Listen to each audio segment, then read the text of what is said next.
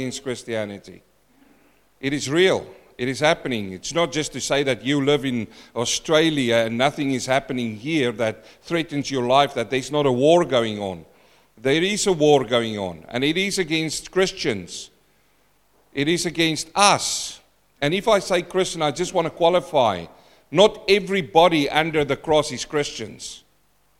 Not everybody. When I talk about Christians, I talk about the blood-washed children of God. I'm talking about those who follow Jesus Christ and Him alone. No other. No other. It is Jesus Christ. He is our Lord and our Savior. The Bible says that He is the way, the truth, and the life. No one comes to the Father except through Him. No one else. Just Jesus. That is what you call Christians. Christ follower. And I need to make that clear. Now, when I'm going to talk today about this, I want you to know one thing, is that we do not, as children of God, wish ill on anybody. I don't. I look at people, and there's a lot of people's names, and we as people, as humans, should not wish ill on anybody. It amazes me sometimes when you hear in churches and they talk about the war on Christians, how hateful they are against people. We don't. We don't wish people to have bad luck in their lives. We don't wish people to die. Whoa, that's bad. We don't wish people to break a leg. You know that one? Oh, I wish you break a leg. We don't. And when I'm going to preach today, I want to make the disclaimer, there is no ill feeling in my heart if I mention people's names here today. No ill feeling. In fact, I'm praying for them. I'm praying for their salvation. Because while they are still alive, and while you are still alive, and while you breathe, and while there's still color in your eyes, there is hope for you, if you are not saved, to come to the saving cross. And even that person that you sit here today and now thinking about, right now, you sit there and you think about somebody who you dislike. In fact, you dislike him so or her so much that you actually say that you hate that person. I'm talking about that as well. You know, we wish no ill upon people. And when I talk about this today, we're going to see the war against Christianity. And I didn't pick this topic because I've got a chip on my shoulder. I haven't picked that because of the elections that went on. I didn't pick this because of, Putin. I didn't pick this. You know me. I'm preaching through the book of Acts, aren't I? And here we come now in Acts chapter 12, and we're going to see literally a war against Christianity. But I'm also going to use this opportunity to address a few things which is even happening in our world. So first of all, let me just say that the reactions against a war is always that some people will immediately claim the victim card. Isn't that right? The victim card. Oh, me. Why is the whole world against me? It's me. And there's a lot of Christians. There's a lot of Christians who walk around with the victim card around their necks. If they talk to you, they say, oh, the world don't like me. Oh, the world is persecuting me. Oh, that person don't like me because I'm a Christian. Is that right? Am I right or wrong? No, that's the victim card. We don't walk around with a victim card. People love to be victimized. You just go around the world now and you turn on your TV set, you listen to the news overseas. There's all these groups, culture groups coming out. We are the victims. There's bias against us. No, we don't walk in a victim card. A child of God should never walk in a victim card around your neck. Listen to me, church. In this church, you should never walk with a victim card around your neck, because Jesus Christ gave us victory. You're not a victim. There's two V's here. You're the victor. Amen? Oh, but you don't know what that girl said about me. You don't know what those people said about me. They are gossiping about me. Don't make yourself the victim. Make yourself the victor in Jesus Christ. Amen? But there's always this that people will do. They take the victim card. And then you get some people, they fight with all of their might. That's what happens in a war, isn't it? They fight with all of their might. And now you find churches who fight. They want to fight every single thing. They want to fight the government. Let's just fight everything. Let's jump in there. Let's let our voices be heard. Nothing wrong with that, but there's a stage for that. But there's always these people who wants to make the church militant, the militant church. We should get up in arms. We should get up there and march in front. And we should have all of our placards. And, we should shout out. And we should do all of these things. The Bible says we should not do that. I might shock you today. And there's might a few people here today who's going to go, what? Yes, I'm preaching the Word of God. What did Jesus say? Did he say that we should go and fight the governments? No, he did not say that. He says, go and make disciples. That's what he said. Go and make disciples and baptize them and teach them to do what? To go and make disciples, to baptize and to teach them to do what? To go and make disciples, to baptize and to teach, to do what? Shall I go on? You are with me today. Yes. So he gave us that instruction. So a lot of people in a lot of churches put all of their efforts and they hype their people up and they say we're going to do this. Man, if you want to do that, God bless your heart. I'm going to be here preaching the gospel. And this is what happens. A lot of people fight with all of their might. But then there are those who trust God to fight the fight. Hallelujah. Those who trust God to fight. And by the way, if I say this, it's not only churches. There's always individuals as well. Somebody do you wrong and you go, man, I'm going to get them back. You tell me and I'm going to give you a piece of my mind.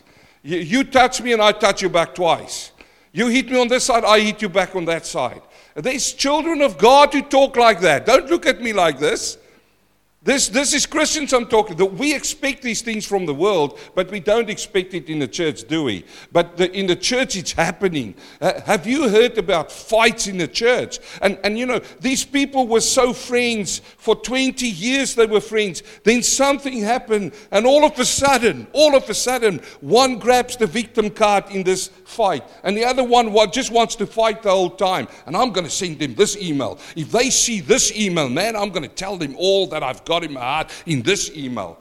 And that email goes over to the victim, and the victim go, oh, there you see, they all just piling down on me. Let me get back at them now. And this is happening all along, isn't it? There's not a lot of amens today. There's a war against Christianity. There's a war against you as well.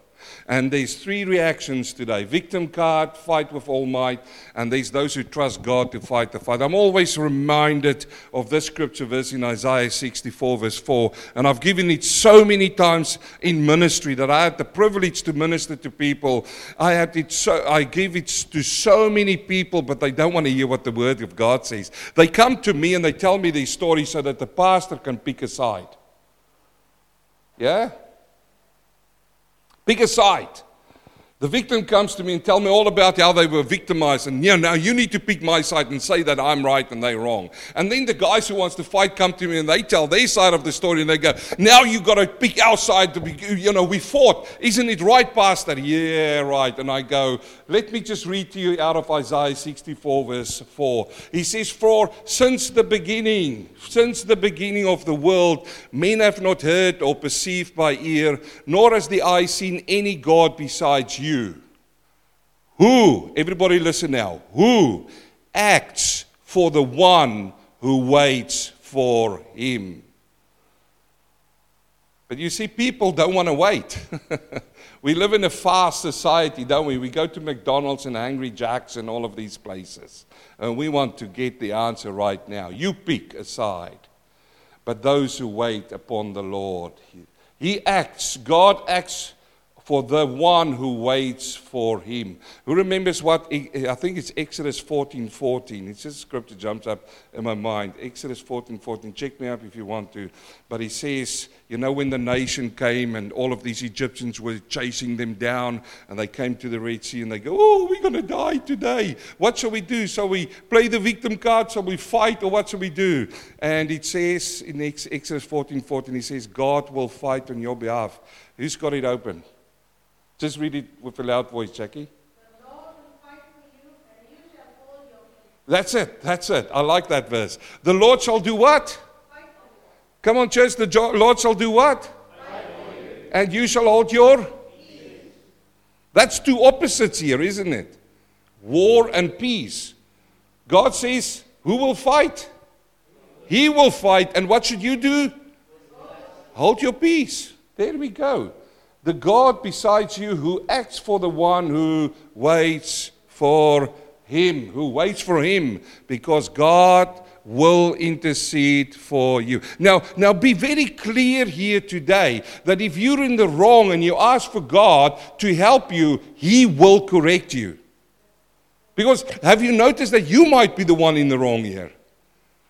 You might be the one who say, oh Lord, you know all of this stuff and I'm going to fight them. And the Lord pushes His finger on you and He says, but you're the wrong one. What should you do? Ouch, sorry Lord, I repent. But this is so wonderful if you wait upon the Lord, wait upon Him. I can tell you many cases in my life where I just wanted to go out. And so many times I've done it. I've learned that lesson, sadly. And you just go and you mouth off. And after you've said it, you go, oops, that was the wrong thing. Is it only me or is there a few of you as well? Only one or two, yes. I shouldn't have said that. But word spoken is word spoken. Who knows that? It's already out. Now, let me get into the word this morning, but I want to warn you right now, okay? There's a big warning for you. Warning. The alarm is going off now. I hope you're sitting. I hope you're holding onto your seat. If you chew on something, just make sure that you don't, when you get a shock, what I'm going to show you now. Everybody, it is a warning. I've warned you. Don't turn away afterwards and say, no, you didn't warn us. But I want to show you this picture. I did warn you, didn't I? So there's a war going on against Christianity. And it is said, and this is well known for people in this church, it says here, a premier's crusade against Christianity. Who knows there's a crusade from this man against Christianity? Does everybody know that? And it says there, the Victorian premier, Daniel Andrews, runs the most... Where's my glasses? You see, it's too small. I'm going to read it. I want to read it. It says, he runs the most dedicated and consistent anti-Christian government in Australian history. And I must admit with that is true. That is true. If you see what's going on and what he's saying and all of these things. Now, I want to repeat what I'm saying. I don't wish any person ill health, okay? Not even this man. I don't wish him ill health. It might shock you. You might sit there and you go, the first feeling that comes inside of me is hate. Well, let me just tell you, hate is not a feeling, it's a decision, okay? I just want to throw it out there. But there's a lot of people, I pray for this man's soul. I do pray for him. I say, Lord, save his soul. He's foolish. He doesn't know what he's doing. He doesn't know what's coming. I do not want to get what he's going to get. And I don't wish it upon him. I don't. I'm not his buddy. I'm not supporting what he's saying. If I say this, I cut out already half of the Christians. If there's going to be Christian churches, listen to me online right now, they're going to turn it off at this point. Oh, he's a Dan Andrews lover. I'm a Dan. What's that slogan? Dan... I'm for Dan or something. I'm not. Yes, I'm not. I'm just saying it. But I also don't hate this man. I must say this. I can't, So this is one thing I do want to say. This man is on a crusade. And I'm going to now unpack for you in the book of Acts why I feel very sorry for this man. For there's terrible things coming his way, which I don't wish, but it's coming. If he doesn't turn to the cross and repent publicly. This is terrible. It's hard. And I hope this church prays for him. Because within that man is a soul, which God made. Not you. God made that soul. This man is deceived. He doesn't know it, but he's deceived. Now he may be willfully deceived, but God is going to deal with that. I'm not on a crusade against him. And in fact, I think it's the first time that I publicly preach his name in this church. Am I with you? Are you with me here? Have I done it before? But the reason why I use that is because I feel pity for this. You see that face looks like a spiteful face? It looks to me like a pitiful face. And I feel in my heart for him and his family. You see, there were other men, and this is what he wouldn't like to read. There was a man called Voltaire. Who remembers this man? He was an atheist, okay? He was an atheist, a famous anti-Christian atheist. Well, he was more so against the Roman Catholic Church as Christians, but within his heart he didn't believe in God. I love it to look at people's most famous last words, and this is what this man said on his deathbed. He says, "I've swallowed nothing but smoke. I've intoxicated myself with the incense that turned my head.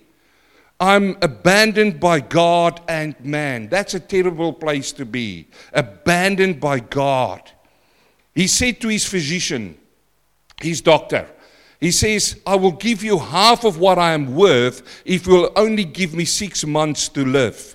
When he was told this is not possible, he said, "Then I shall die and go to hell." What a terrible, terrible thing to say, even for this man. A terrible thing to say. This is why I say to you, brothers and sisters, I feel sorry, I feel pitiful for this man. Because if he can learn from this man, he will know that he will go to hell. His nurse said, "For all the money in Europe, I wouldn't want to see another unbeliever die." All night long, he cried for forgiveness. All night long. Now, I don't know whether the Lord heard him. You don't as well. You can't sit here and say, this man wouldn't be in heaven. Nobody can. I can't. He cried for forgiveness. Did he find it? I don't know. One day we will. Let me tell you about this man, Napoleon Bonaparte. Who remember this man?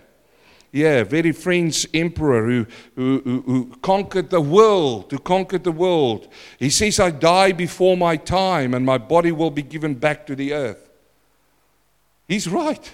His body's going back. Everybody's sitting in this place. If the Lord tarries to come, your body will go back to the earth. He's right. He says, "Such is the fate of him who has been called for the great Napoleon." Such a big, he's so big and full of himself. What an abyss between my deep misery and the eternal kingdom of Christ. This man says there's an abyss between his misery and the eternal kingdom of Christ. That's actually biblical. Did you know that? What he said there, this man, somehow I think he had some kind of influence from Christianity. Somehow he did.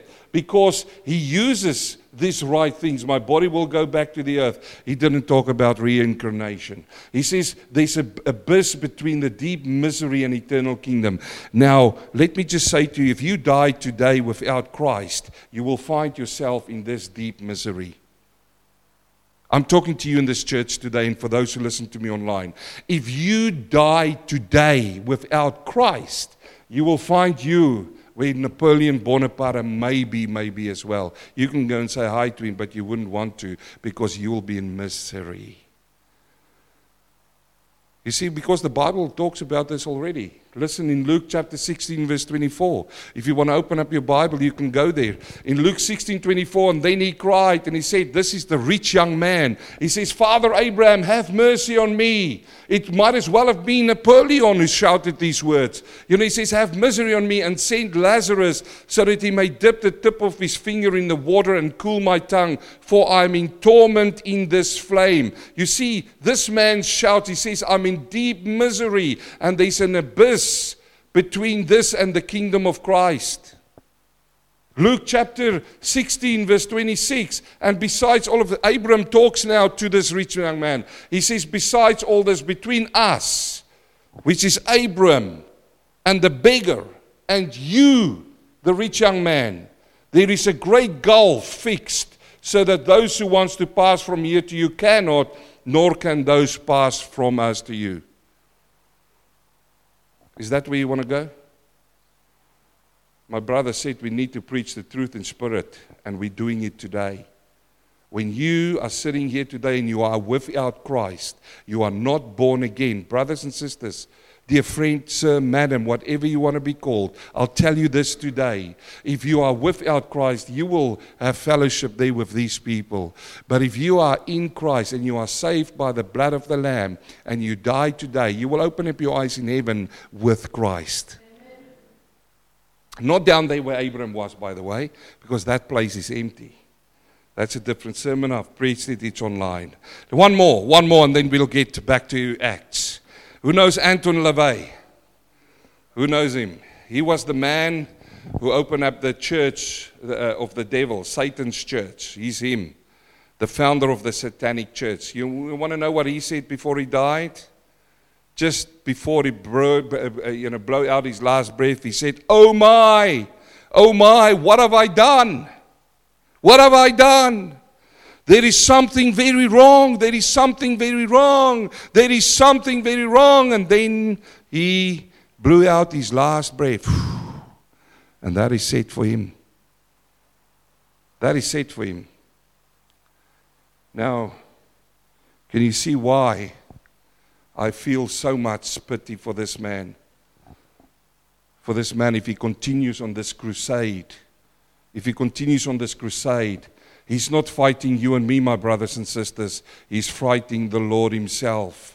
2 Corinthians chapter 4 verse 3 says, but even if our gospel is veiled, it is veiled to those who are perishing, whose minds the God of this age has blinded, who do not believe lest the light of the gospel of the glory of Christ, who is the image of God, should shine on them. Lord, my prayer today is that you shine the light into Daniel Andrews' heart this morning. If he falls off steps again, let him fall and realize there's a God. I'm not trying to make fun of it, brothers and sisters, but this is serious. And we pray. They're all part of one, and I pray for them.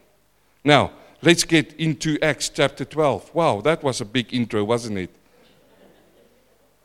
But this is nothing new. The war on Christianity is nothing new. Now, as we follow through the book of Acts, we're going to see exactly the same thing. Just a different man. This man now is Herod. In Acts chapter 12 verse 1, it says, now about that time Herod the king stretched out his hand and harassed some of the church. Then he killed James, the brother of John, with the sword. And because he saw that it pleased the Jews, he proceeded further to seize Peter also. Now it was during the days of the unleavened bread. You see, this is nothing new under the sun. This man was playing politics.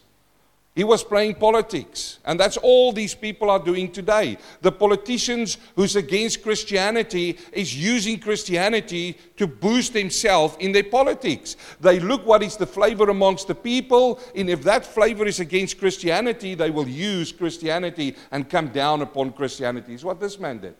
Herod. It was a political move to kill James. He saw it pleased the Jews. Have you noticed? And that's what they will do.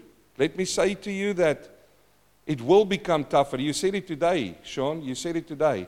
It is going to become tougher on Christians. It is. And I must say to you, I don't believe the church is ready. I don't believe the church is ready for persecution. I don't believe there's a lot of people in this place is not ready for persecution. It's so easy to stand up and say, I'll die for Christ, I'll die for Christ. But when persecution comes, what will you do? We saw a lot of people moving away from God in the lockdowns.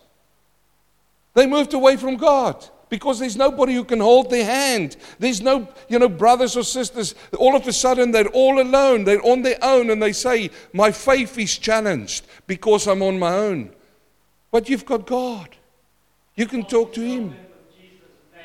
Yes. But you see, the thing is, the church is not ready. The church in the Western world is fast asleep. Let me say to you, brothers and sisters, whether you like it or not, the church in the Western world is weak. Is weak.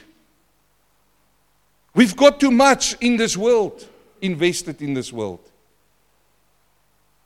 You will lose everything one day for Christ, will you? Are you ready to give everything up for Christ and go and sit in a jail?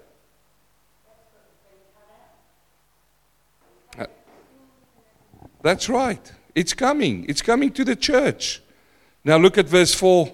And by the way, I just want to throw it in here for those people, who still are looking for apostles in our day and age. When James was killed, they didn't replace James. Have you noticed? There wasn't like when Judas Iscariot died, they had to get another apostle to. The question is, why did they not replace James? And it's just straightforward. When Judas Iscariot died, it was before Jesus Christ went to the cross. It was before the gospel message had to go to the world via the apostles. They needed the 12 apostles to take it out. Now Christ has already died. The apostles is out. They've went out. The gospel is going out. That is what the work of an apostle is to take a message to the world. They didn't have to replace James, so we do not have to have modern day apostles.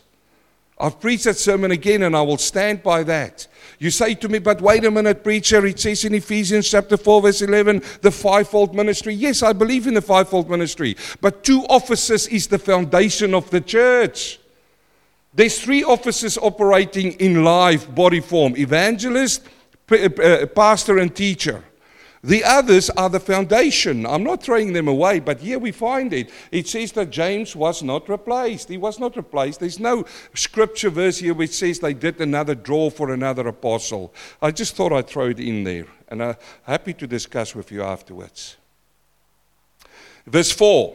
So when he had arrested him, this is now Peter, he put him in prison and delivered him to 4 squads of soldiers to keep him in intent to bring him before the people after Passover.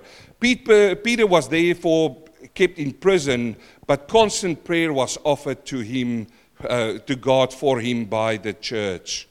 You know, I find it fascinating. Normally they just put 2 guards on a person, one at the door, and they chain one person to you. That's normally what they do, but not this time around. They put 4 people on him. Why? Because before he was already let out of jail, wasn't he? He escaped already, according to them. And they go, now we're going to put 4 of these soldiers. They actually put chains on both of his hands now. 2 soldiers next to him and 2 standing at the door. Herod wasn't going to let this guy get out. He did it, and he wanted to wait until Passover was over because he didn't know there were so many people coming to Jerusalem. He didn't want a riot happening. He didn't know how the people were going to respond. So he was going to wait till after Passover. But the most important part for me in this place is the constant prayer that went out. You see what happens here? You remember what I said? There's 3 ways of reacting to a war. The first one is to play the victim card. Second one is to fight. And the third one is to trust and wait upon God. What did the church do? As soon as they killed James, as soon as they caught Peter, did they walk outside of the palace of Herod with all of their things and shout, "Hey Herod! Hey Herod! Hey Herod! Hey Herod!" Did they do that? They would have been killed. But not only that, it was Passover. It was the great time for them to stir up the crowd, to get Peter released, isn't it? No, brothers and sisters. They used the most wonderful and most powerful weapon that you can have, and that is prayer. They prayed. They said, "Lord, please help us." Constant prayer. The word that is used there for constant is a medical term. It means that you stretch a muscle to its extent. They really prayed fervently. Day and night they prayed. And verse 6, and when Herod was about to bring him out, that night Peter was sleeping. I find this fascinating. This, by the way, happened really. He bound 2 chains between 2 soldiers, and the guards before the door were keeping the prison. Now behold, an angel of the Lord stood by him, and a light shone in the prison. And he struck Peter on the side and raised him, saying, "Arise quickly." And his chains fell off his hands. Then the angel said to him, "Gird yourself and tie your sandals." And so he did. And he said to him, "Put on your garment and follow me." Don't you find this fascinating? I sometimes sit there and I go, it is dark, a light comes on. Why didn't these guards wake up? And then the chains fell off his hands. Oh, surely, they must be really, really deep sleepers. Far away, dreaming of a beach somewhere. And then he stood up. And there's this kerfuffle going on for him putting on his clothes. Nothing happened. You see, wait on God, brothers and sisters, because He's the miracle maker. So in verse 9, he went out and followed him, and didn't know that it was done by an angel was real. But though he was seeing a vision, he thought, I'm seeing a vision now, or I'm dreaming. When they were past the first and the second guard post, they came to the iron gate that leads to the city. It's not a small gate, by the way, which opened to them on its own accord. I believe that's where they found remote controls, okay? The door, it just opened up. Think about this. This is unbelievable. And they went out and went down one street. That's the street's name, one street. They went down one street, and immediately the angel departed from him. And when Peter had come to himself, he said, now I know for certain that the Lord has sent his angel and has delivered me from the hand of Herod and from all the expectation of the Jewish people. You see what I mean? Now I know the Lord has delivered me. Who will deliver us as a church? The Lord will deliver us. The Lord will deliver us. Look, there's a time to say your say, and then there's a time to be quiet and trust on the Lord. What happened here? Back there, the church is praying. They could have gone in fight mode. They could have gone in victim mode. No, but they went in trust mode. They started trusting the Lord. I want to ask you, some of you are sitting in desperate troubles maybe. Maybe relationships, maybe somebody online. I don't know. What mode are you in? Are you in fight mode or are you in victim mode? If you are in any one of those modes, get out of it. Go into prayer mode so that you can go into trust mode. I don't know where all these modes come from. So, I love this.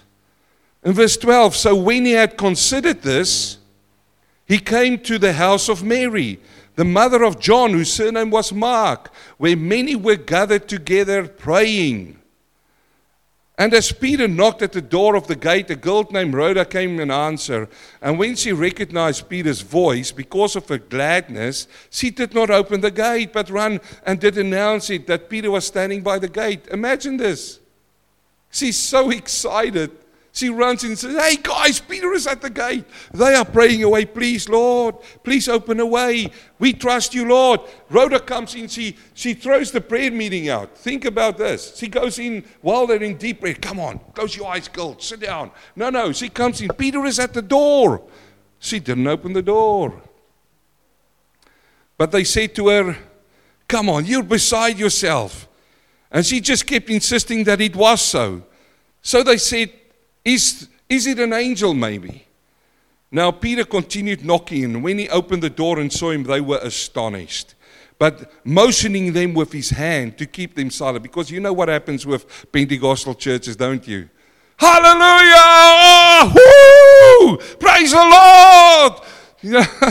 I can just imagine, we're praying and here the Lord gives you answer on prayer. What will we do?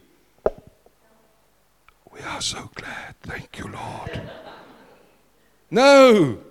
Is that you when the Lord answers your prayer? No, I'm excited. They were astonished. But Peter says to them, no, keep silent. He declared to them how the Lord had brought him out of prison. And he said, go tell these things to James and to the brethren. And he departed and went to another place. And I come back to what I'm trying to say today. You see, he could have gone into the victim mode. Hey brothers, let's sit around and let me tell you every single thing they've done to me. They've hit me. They spat on me. I was sleeping next to a stinking soldier. They chained me to the soldier. Man, you should have seen the hair on his arms. He's so sweaty the whole time. When he sweats, it comes on me. It's so discomfort. And this guy on this side, you must smell his breath, man. When he opens up his mouth, they were so hard to me. Those chains were so... He wasn't in the victim mode. He could have gone in the fight mode. He could have said, come on, let us pray and let God make us militant and take on this Herod and who does he think he is? I come to you in the name of Jesus. That's what a lot of people do. They use the name of Jesus as a magic wand. It doesn't work that way. No. He used wisdom, and see that he departed now. Some people say that Peter ran away.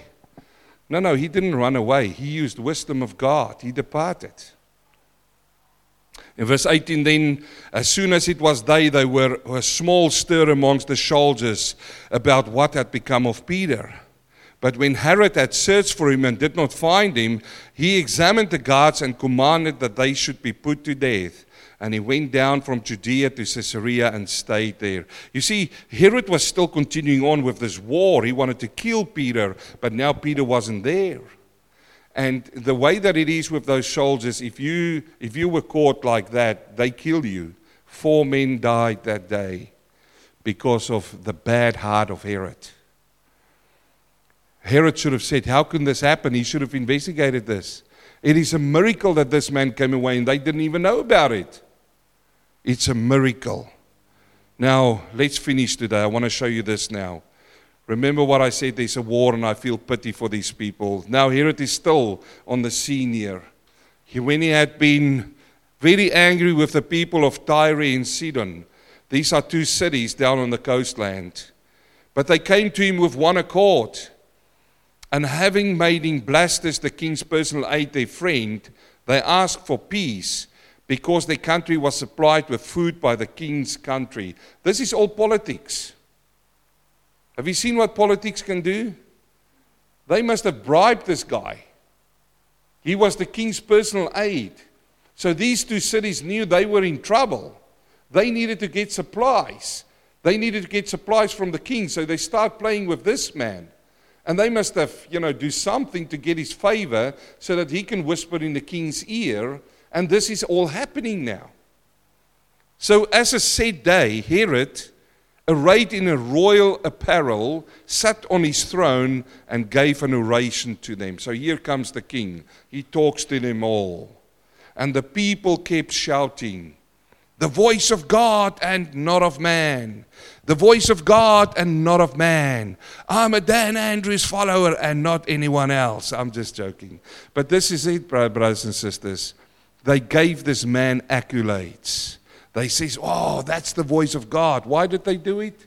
I know why they do it. They didn't want to have empty bellies. You see, they were after the food. This man, why did he accept it? Because he put on his royal apparel. He wanted to be known as the man. I'm the man. And he was the man for them. Then immediately, the angel of the Lord struck him because he did not give glory to God. This is very important words for you and for me, brothers and sisters. I thank my brother for the praise this morning. But I will say that we are men of God, mighty men, brother. I don't think mighty men yet, but we give God all the glory this morning. And I believe my brother Oral will do that. And I believe my brother's heart is open to that. We always give glory to God. Yes? This man did not give glory to God. You see, they were shouting and he didn't correct them. He didn't stop them. He's sitting there in his royal garment. And as he was eaten, and he was eaten by worms and died, but the word of God grew and multiplied. So I started off the sermon saying there's a war on Christianity, and I showed you the premier of this state's face. And he's out. I mean, it is fact. I've got news for him. He's going to lose. He's going to lose. It's not because I say so, it's because I know so. And here is a great example. Because he died. He did not give glory to God. He was eaten by worms and died. But, sharp contrast, the word of God grew and multiplied. They tried to kill Christianity in China. They couldn't do it. I want to say, if they're going to come against the church hard, the church will grow stronger. The church in the West is now weak. If you want to make the church in the West strong, come against the church. I'm not calling you out. God is already doing that. But there's got to be a time that the church in the West needs to wake up. The church needs to wake up. There's no more preaching against sin. It is a popular gospel they're preaching. They are playing politics with the politicians. That's what they are doing. They're not calling sin sin. They are making the church a social gathering to accompany every single person. They are playing politics. And this is what the politicians will do. They will play with the Christians until they get tired of this little toy which is called Christians, and then they're going to come down hard on them. The Bible says that. It's written in Revelation. And here is it, brothers and sisters. And by the way, I've seen and heard some people saying that he was sitting on the throne there and all of a sudden all of these gory worms started eating him in front of him. That's not what's happened. There's a man, Joseph is his historian, he wrote about exactly the same thing. This king started getting pain on the throne on his stomach. Cruciating pains. Really bad pains. And for 5 days, King Herod had these pains. In fact, it was worms eating him from his stomach out. So he died. So it's not all of a sudden all these worms coming out. He did die. Worms did eat him up on his stomach. And he died a horrible death. And Barnabas and Saul, they returned from Jerusalem and went and fulfilled their ministry. And they also took with them John, whose surname was Mark. By the way, this is the last time we read of Peter. The last time. We're going to see a small appearances of him later in the book of Acts, and then we read his letters. Now the focus is going on Paul, and this is where the gospel came to us. I want to read you 2 scripture verses because I want to talk to your heart still about this. You know, these people are making war against us, and we can easily make them our enemy. But Jesus said in Matthew 5 verse 43, "You have heard that it was said, you shall love your neighbor and hate your enemy. But I say to you," look at this, "love your enemies." That's tough, isn't it? It's not an easy thing. Love your enemies. Bless those who curse you. Bless them. Do good to those who hate you. Do good. Pray to those who spitefully use and persecute you. Pray for them. It's not my words, church. It's Jesus' words. If somebody do you in, if somebody gossip, if somebody fight with you, do what he says. Just do what he says. That you may be the sons of your Father in heaven. For he makes his sun rise on the evil and on good, and sends rain on the just and the unjust. We need to remember that our wrestle is not against flesh and bone. We need to remember that. We need to remember Ephesians 6:12. For we do not wrestle against flesh and blood. These are only faces. The enemy is the devil behind them. But against principalities, powers, against rulers of darkness of this age, spiritual host and wicked in heavenly places. Now, I know it's tough saying we need to love our enemies. Because a lot of people can't do it. Because love for them is an emotion. Is an emotion. But let me tell you, brothers and sisters, love is not an emotion. It's a decision. You decide whether you love somebody or not. You know, we do marriage counseling with husbands and wives, and one of the things they always sit down with us and say, "Oh, we just fell out of love." Have you heard that one? We were so in love, but then we fell out of love. We're not in love. No, I say, well, how did that happen? You just were walking lovely one day and oops, fell out of love. Doesn't happen that way. No. You chose not to love that person anymore. It's a choice. Same with hate. So, brothers and sisters, there is a war on us, but let's pray for these people who war against us. If you're going to come to me and say, are we going to march? I'm not a marcher. I march for Christ when I preach the gospel. I may disappoint you this morning, but I'd much rather go with my brother and stand and talk to one person about and take that time that I would have been marching and stand with that brother or that one person and share the gospel with them. I'll do that marching. Now I know again, and I'm ready for that. There's a lot of people online. They will disagree with it. And I say, bless your heart. You may disagree. I just preach what's in front of me. Amen? Heavenly Father, we worship and we praise you, Lord. Father, this is not an easy topic. Because in war, there's always people that get hurt. There's people who die, and there's people who are deceived. There are those who think they are victors, but there's never victory in war. Although, Father, you allowed it in the Old Testament, but always with purpose. But, Father, this war that's against the church, we want to pray against it. We want to pray against what this government of this state is doing, and soon other states will follow. Lord, we can't run out of Victoria thinking it's going to follow all over the world. The time is now. But Father, we do want to pray that you help us to stay trustful, to have faith in you, to have hope in you. Father, we do want to pray for our enemy and our enemies, Father. Father, I do want to pray today for this man called Dan Andrews, Father. I don't know him personal. I look at him, Father. I must say, if on a personal note, I dislike what he's doing. But Father, I pray for his soul.